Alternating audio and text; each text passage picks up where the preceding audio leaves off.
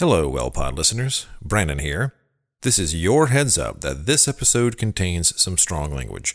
If you'd prefer a beeped version of the show, just go onto our website, thewellpod.com, and click the show notes tab. You'll find it there. And away we go.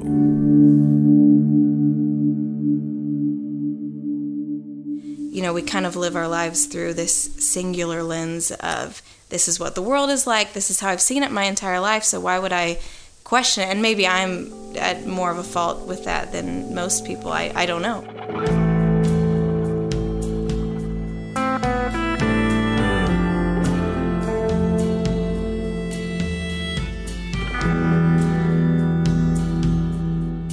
Welcome to The Well. I am Brandon Edgens. And I am Anson Mount. Anson, we're going to start off with a softball question. Okay. And it's the central question of this episode. What is reality? It's a simple yes or no question. Wish I had a simple answer for you, Brandon. There isn't one. Clue. I started dealing with this shit in freshman philosophy. Thought I was done with that with Swanee. As a bit of an ambush, there is no answer. Because, you know, it's synthesized. Right. You know, in every individual's heads. And we all assume, naturally, and just to get through the day, you assume your reality is probably pretty similar to everybody else's. Sure. Mine is too. That's how you can relate to other people. And you have to start somewhere. And you start with the assumption your reality is probably a little like mine. Well, we start with the assumption that there is a reality other than ours, or we go straight into pure solipsism, which is the philosophy or the idea that there is no existence outside of my mind, because you can't prove anything else, which is just a black hole of philosophy. Right, but it also seems to be where babies start. Yes, that is true. But some professors stay there.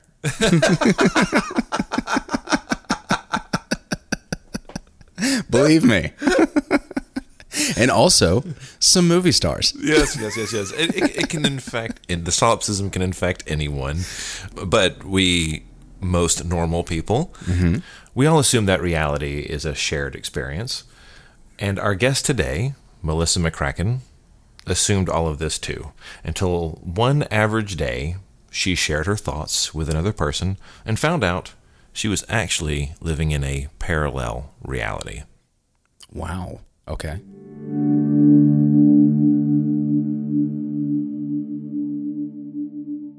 When I was about 15, I was trying to choose a ringtone for my phone, and I was really interested in making my ringtone match my phone. And so I had this navy blue phone, and I was interested in finding something that was kind of a warmer color to balance out the coolness of the phone. And this was a totally normal endeavor to me. And so I was looking through my iTunes, and I came across a song called Cheater by Michael Jackson. And I was listening to it, and it was orange. And I was like, oh, this is perfect. Like, you know, these are complementary colors. It's going to look great together.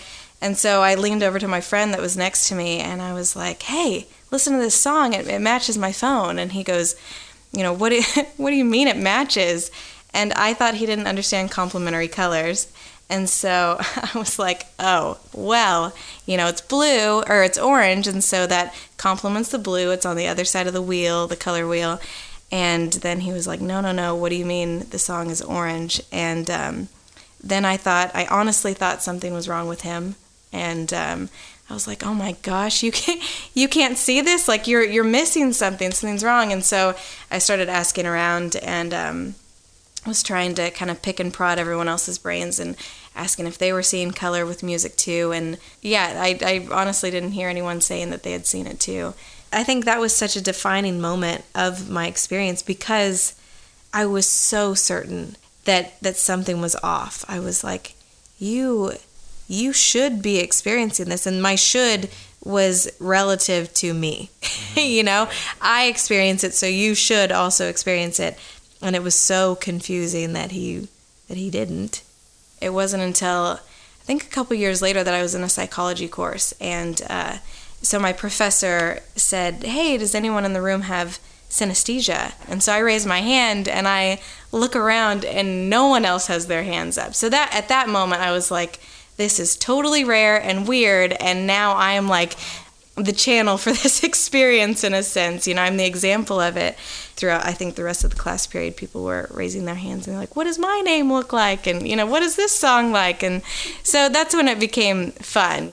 You know, synesthesia might have been like the genesis of my draw toward color, just because my world is so saturated in color that maybe that's just, you know, something that I automatically connect to and want to express myself through visuals. But yeah, I didn't even start painting music until I think I was 18 or 19. And that was the first time I ever painted a song. Melissa is a painter with synesthesia, and her beautiful paintings are inspired by what she sees when she listens to music. And for the rest of this episode to make sense, you may want to stop this episode now and go check out her paintings at melissasmccracken.com. We'll link to it on our website, or simply Google her name. Now, the first time I saw one of her paintings, which most people would call abstract, I was sure I was looking at a landscape of leaves floating down a river, and it took me a second to realize it wasn't representational. But it was beautiful, the way a natural landscape is beautiful. I love this artist's work. I really do. Because when you look at Melissa's paintings, you're looking at something that is abstract, but it doesn't feel that way because the work is so specific and worked. Mm-hmm.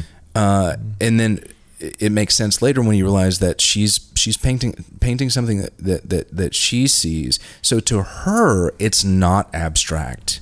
It's quite objective, which is why you think you should be looking at something that you can tell what it is initially, and then you realize that you can't.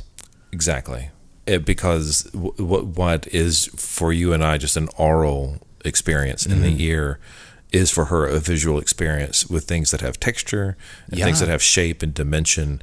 So when she's painting, it's an interpretation of a physical experience. She is having an experience of an internal landscape. Yeah. And that landscape is created by her synesthesia. So what is synesthesia anyway? Well, it's a pretty complicated and rare phenomena. So for now, we'll just stick with the Wikipedia definition, which states, synesthesia is a perceptual phenomenon in which stimulation of one sensory or cognitive pathway leads to automatic, involuntary experiences in a second sensory or cognitive pathway. In other words, they can taste or see sounds or taste color. It's a disarrangement of the senses, and synesthetes often have more than just one kind of synesthesia. So I have 3 types of synesthesia. So one is the music to color synesthesia. I also have grapheme synesthesia, which is I see letters and numbers as specific colors. You know, every A is blue and every B is brown, and that's very, very consistent. And then I also have spatial sequential synesthesia. So anything that comes in any sort of sequence has a set point in space around my body. So if I'm counting, I'll map from kind of the lower front part of myself, kind of by my thighs, and like 100 will be closer to my ear. So it'll start from, my left thigh up to my right ear. And so if I reference numbers or the days of the week or something like that, it's always in a set point in space. So I know if I'm going to meet you on Monday, it'll be in a specific point around my body. It is completely involuntary and completely automatic. Even my memories of music are more so in color than the music itself, which is frustrating at times because, if I have something stuck in my head or I remember like, oh, I loved this song and it was purple and orange, and that is a dead end completely for anyone else understanding what I'm going through. Now I'm sad. So because I never thought of it from the other perspective where it was be sort of isolating to be like, don't you love the color of that song? And everyone's like, Not that it's isolating. Even other synesthetes experience, it's completely subjective to them too. And so, we might compare our colors for a certain song, and it's going to be different based on each synesthete that interacts with it. I guess to the rest of the world, or to someone looking in on my experience, it's 100% arbitrary, I guess your subjective experience is objective to your own inner world. So then that's kind of however you want to put that, I guess. Maybe this isn't going to make sense by the end of this entire interview, but... Whenever you start dealing with perception, you go down this rabbit hole. Totally. Right? It becomes suddenly the limits of language and everything just comes crashing down on you. 100%. Words just fail over and over because words don't work very well, right, to describe our experiences. And this actually is a more common problem in our daily lives. For example, how do you describe a song to someone? You can hum Beethoven's Eighth to someone, and you may be able to hear it in your head, but that other person is locked out of your experience. And even those amongst us who dedicate their lives to film or music criticism struggle to translate an experience intended for one medium into the language of another. I'd heard this quote for decades, but just researched the origin. It's actually Martin Mull. Writing about music is like dancing about architecture. That's perfect. Nail on the head. So I'm going to ask you to dance about architecture. Uh-huh. So I did that thing where I played a piece of music for Melissa and then asked her to describe what she heard visually. Now, I don't have the rights to this piece of music, so I recorded a rough sound-alike track to play under our discussion. So while you're listening to her describe the track, what you're listening to is not the song. It's me doing a terrible interpretation of it. But later on, go to our webpage. We'll put it in the show notes. The song is called Cold by the band The Cure. It's a very dark song. I wasn't really in that dark a state of mind when I was that week. It was just on my mind. And because, like she said, because I was feeling it deeply personally, I was really interested in what she heard and what she saw.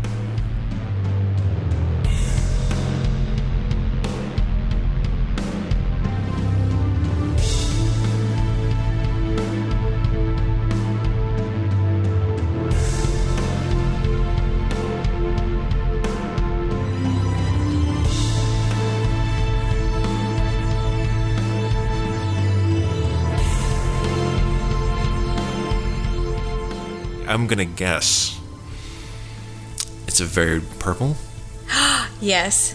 song. Yeah. Dark purple. Yeah. Well, you got da da da. That's Yeah. all I got. So that like bass or stand-up bass, that was like this jagged Z kind of shape.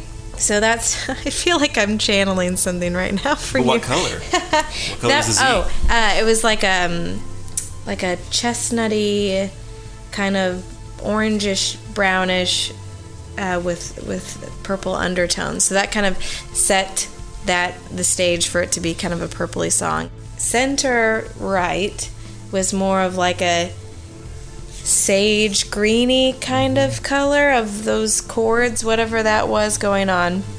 And then his voice on top of it was more of rounded rectangular going through the center. And that was a darker green. And I don't know, because his voice is so, I don't want to say flat in like a technical music term, but it's more of a monotone sort of voice, which I think makes it more horizontally rectangular. He curves out all of his syllables and sounds. They don't end in a dissonant sort of way. So I think that's what makes it rounded. That there was like the dropping icicle sound. It was like light blue and circular, but dropping, trickling, and kind of bouncing. And the whatever deep string bass sound that was all of those kind of have this jagged look to it in itself. It's like if I drew the Z and then put little notches throughout the entire Z line. I have noticed that songs can be more foreground oriented or background or mid, and this one would be more mid to back. Like there was nothing that was directly like, you know how some vocals can be like so crystal clear and so high and so in your face, and I feel like that it literally is in my face, you know, and this one didn't necessarily have any components that that alluded to something being super close up. The green, is that the sort of medium to high range synth that almost sounds like a string, that kind of comes in about 8 measures? Okay, go ahead. Yeah. See, and that's the thing about synesthesia. It makes sense to people, you know? Like, I feel like you're obviously connecting with those associations. Right. So, back to your point of maybe it is something that we're just uncovering. It's something I think that is subconscious to most people, and that you have conscious access. Oh, maybe that is it. I think I'm starting to see into a little bit of what Melissa is hearing, that the backgrounded quality is probably her response to the reverb, right? It's a very reverby, echoey recording, which we associate with distance. But I love these conversations because they force us to get more intimate with our fellow human beings. Right. You know, it forces us to drop our assumptions that our default self-centered point of view is better or more correct. These are all... Well, that's the whole point of art. Yeah, right. Is to see what are you seeing? Yeah. You know, like, and then someone, you know, you sick 20 different painters on a scene, and it's never the same. You get 20 different scenes. You get 20 different scenes. Well, what was your experience of that song? So we can bring in a third. I anticipated this question, and so I spent some time trying to see what I would paint, and I just don't have that. That particular thing. But in fact, I will, if it's worth anything, I saw pure ivories. Ivories and gold streaks, but I may have been making that up. I don't know because the pressure was on, man. You saw ivories? Yeah. Well, that's wrong. Where does this color happen? Oh, yeah. Okay, so yeah, people have asked if I can drive and listen to music, because I think a lot of people automatically think that it just hinders my sight, which it doesn't. The best way that I can describe it is that if you're thinking of a memory, wherever that memory lies, I mean, my synesthesia lies where my memories lie. So if yours lie in the same area, then it would just be kind of this translucent sort of filter that covers all of my visual span, I guess. More so maybe directed higher rather than lower. So there's more of a clarity in the center, I would say, unless there's like a very obvious instrument or voice or something like that. I feel like voices kind of take center. So at the risk of forcing Melissa to dance about architecture, I asked her to translate the experience of listening to music, but this time with words. Yet another layer of translation. But we did our best, folks. Like, I'm trying to get folksy. But we did our best, folks. Like all art, there needs to be a space created first, a prepared field where the work can then take place. Like, if I clear my mind, it's all navy blue. Like, it just feels like outer space. I think a lot of context for music is maybe in a darker space where it's like you're at a concert and the whole hall is dark and then you have light that comes into it. But then there's like sunshiny music, you know, and I feel like a lot of that has lighter tones to it when it's happier and it's more of a daytime thing. And I don't know where the beginning of it all is, but Right, why not white? Because people would think of that as yeah, and white I think or black, some people do. After one talk that I did, me and a group of people sat down after it, and we just all talked about what our blank mind looked like. And everyone had a different thing, which was never a conversation that we've ever thought to bring up. Well, it's not a conversation that anyone has ever heard having. What does your blank mind look like? Well, I mean, but that's the thing, is that we all have it. We've just all never talked about it. It's the same thing as people being like, I wonder if your orange looks like my orange or whatever, but we know that it's orange. And it's the same with your blank mind. It's like, okay, clear your mind, and we all do it, but I don't think we really try to consider what it would look like. And for me, it's generally navy blue. And for a lot of people, it was white. Some people, it was a scene. It was like they're sitting at a beach.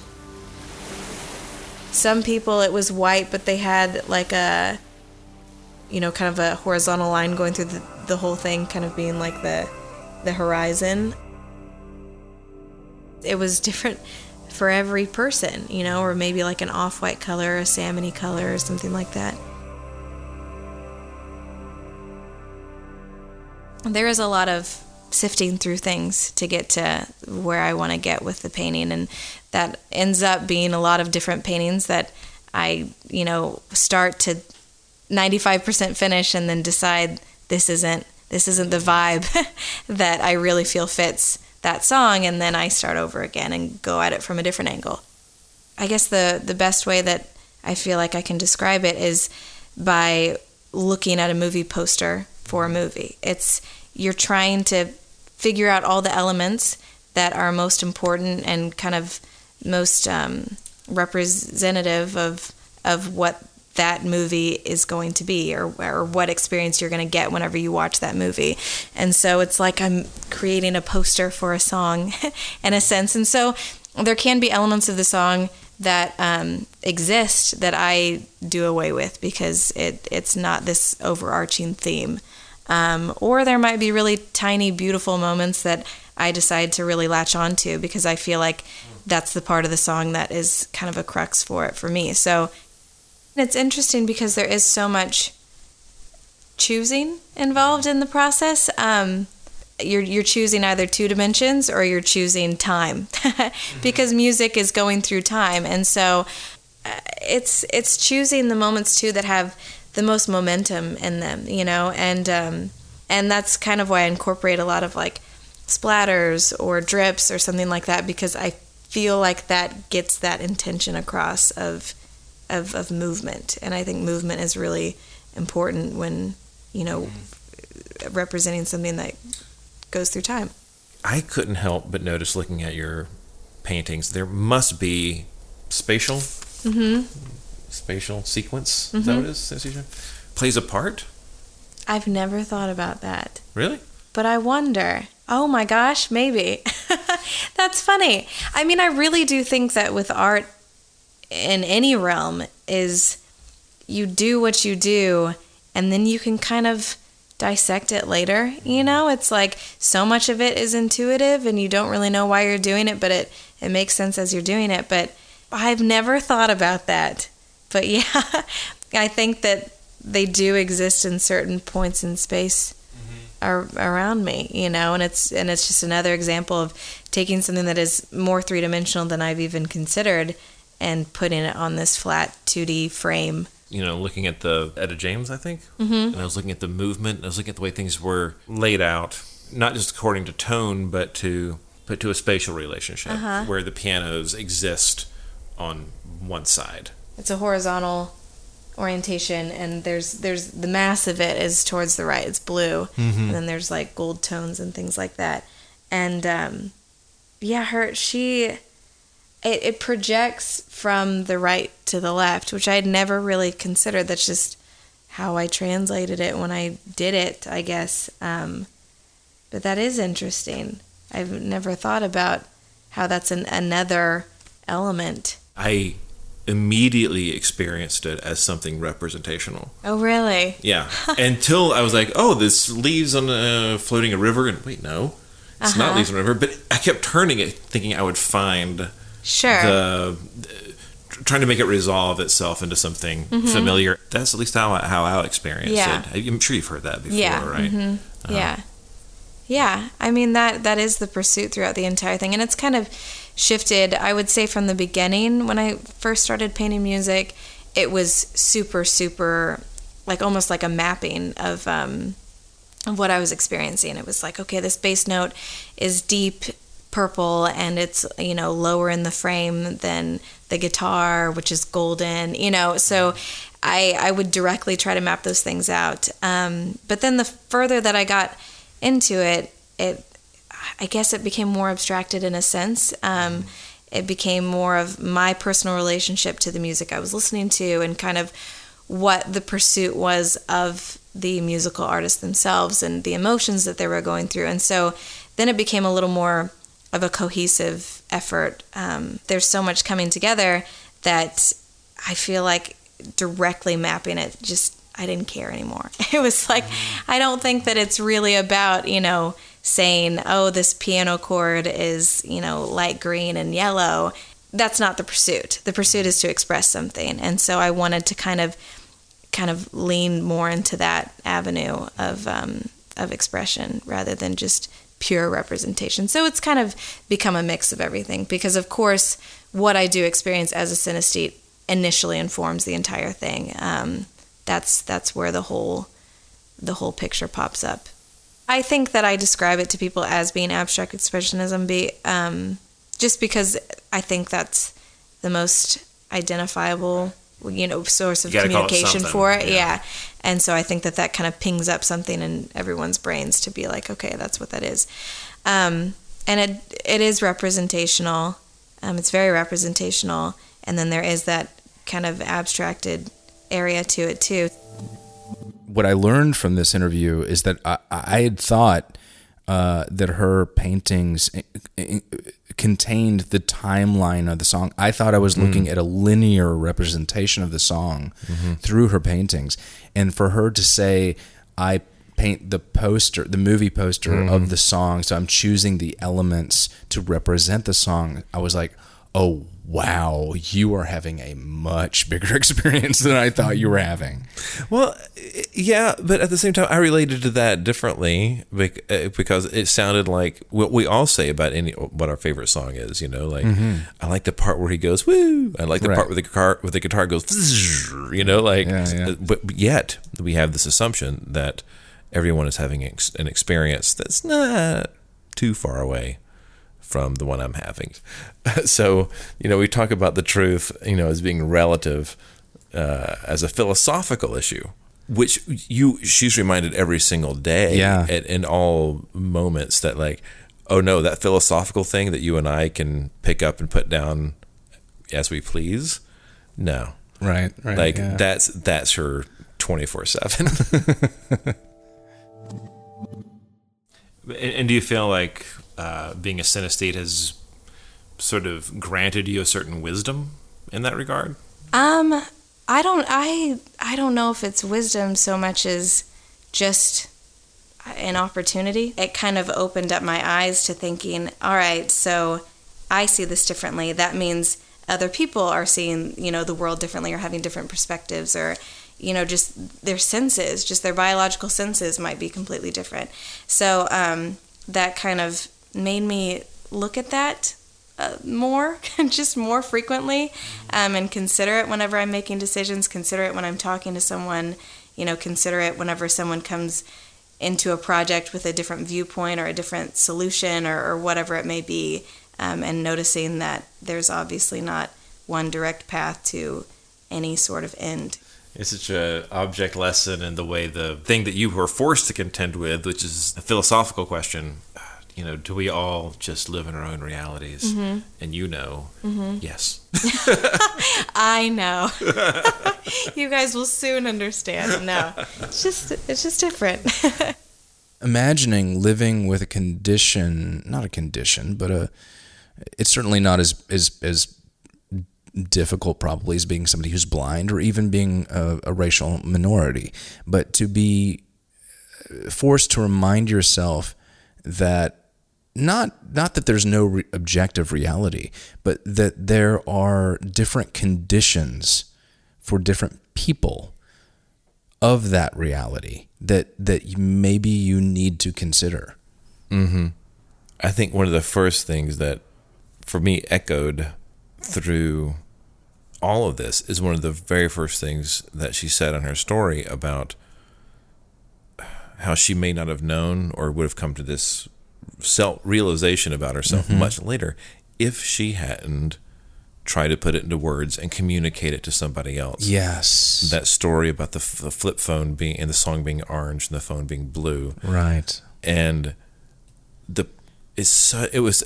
for me, it was a kind of a pretty heavy reminder in a way that, like, how important communication is. We all make assumptions about our reality and about other people's realities, assuming that they're probably like ours, and if they disagree with us, but they live in our paradigm, so they must be really, really wrong to not see things the way that we do. And she went through a brief moment of that. I'm like, what do you mean you don't see that this song is orange? What's wrong with you? Right. Yes. That's very human. Right. It's very human. And then, but it really, throughout all this, it really drove home this point. And, you and I have known each other for a very long time. You know that if you spend more than 5 or 6 hours with me, I'm going to trot out this quote. And it's my favorite quote from one of my favorite popularizers of science and history, James Burke, at the conclusion of his epic 10-hour The Day the Universe Changed, my favorite 10 hours of television ever. The whole thing is about how consciousness changes, how reality changes based on new discovery. You make an assumption. This is what science does. I think reality is this. And then you invent a new tool, you have a new observation, and suddenly you got to go back to the drawing board. And you got to do it again, and do it again, and do it again, and do it again. But the point is, there would be no shared experience of reality if we didn't talk about it. If Melissa didn't paint, we would have no idea what was going on in that very special, singular sort of reality that she lives in. And here's the quote from James Burke. If, as I have said all along, the universe is at any time what you say it is, then say it. Because that is the moment where we can all at least get in the square and agree with each other, or debate what it is, but you've got to say it first. Mm-hmm. Or we make the horrible, sometimes deadly mistake of assuming. But if you talk, you find out you have a lot more in common. You're all interpreting the same sensory input differently, but no one's wrong. And you and I can talk about a song. That's fun, and it's interesting, but what happens if someone comes to you and says, "Oh, I've seen your favorite song"? Would you want to know what that looks like? And here's the funny thing: there's no way to judge it either. Yeah, you can't say, because if you're asking her to interpret it, all you can do is accept it, and then try to understand by looking at the painting what she must have been seeing and hearing. And then now you were re-experiencing that song again for the first time. Yes. Yeah. And that's what's so wonderful about looking at her paintings is wanting to see that song again through her eyes. Yeah, absolutely. Yeah. Yeah. The Well is produced, edited, and recorded by Anson Mount and Brandon Edgens. Special thanks to Melissa McCracken for sitting down with me and answering the question she's been asked a million times already: what's it like being you? You should go check out her work at melissasmccracken.com, where you can commission her for an original painting based on your favorite song. How cool is that? Theme music by Jonathan Myberg. Additional music for this episode by Brandon Edgens, based on compositions by The Cure. To hear the original recording referenced in this episode, please go to the show notes section of our webpage, thewellpod.com, and while you are there, please subscribe to our newsletter. And after you've done that, please consider writing us a review on iTunes or Stitcher or wherever you get your podcasts. It really helps us out. Thank you, and have a great week.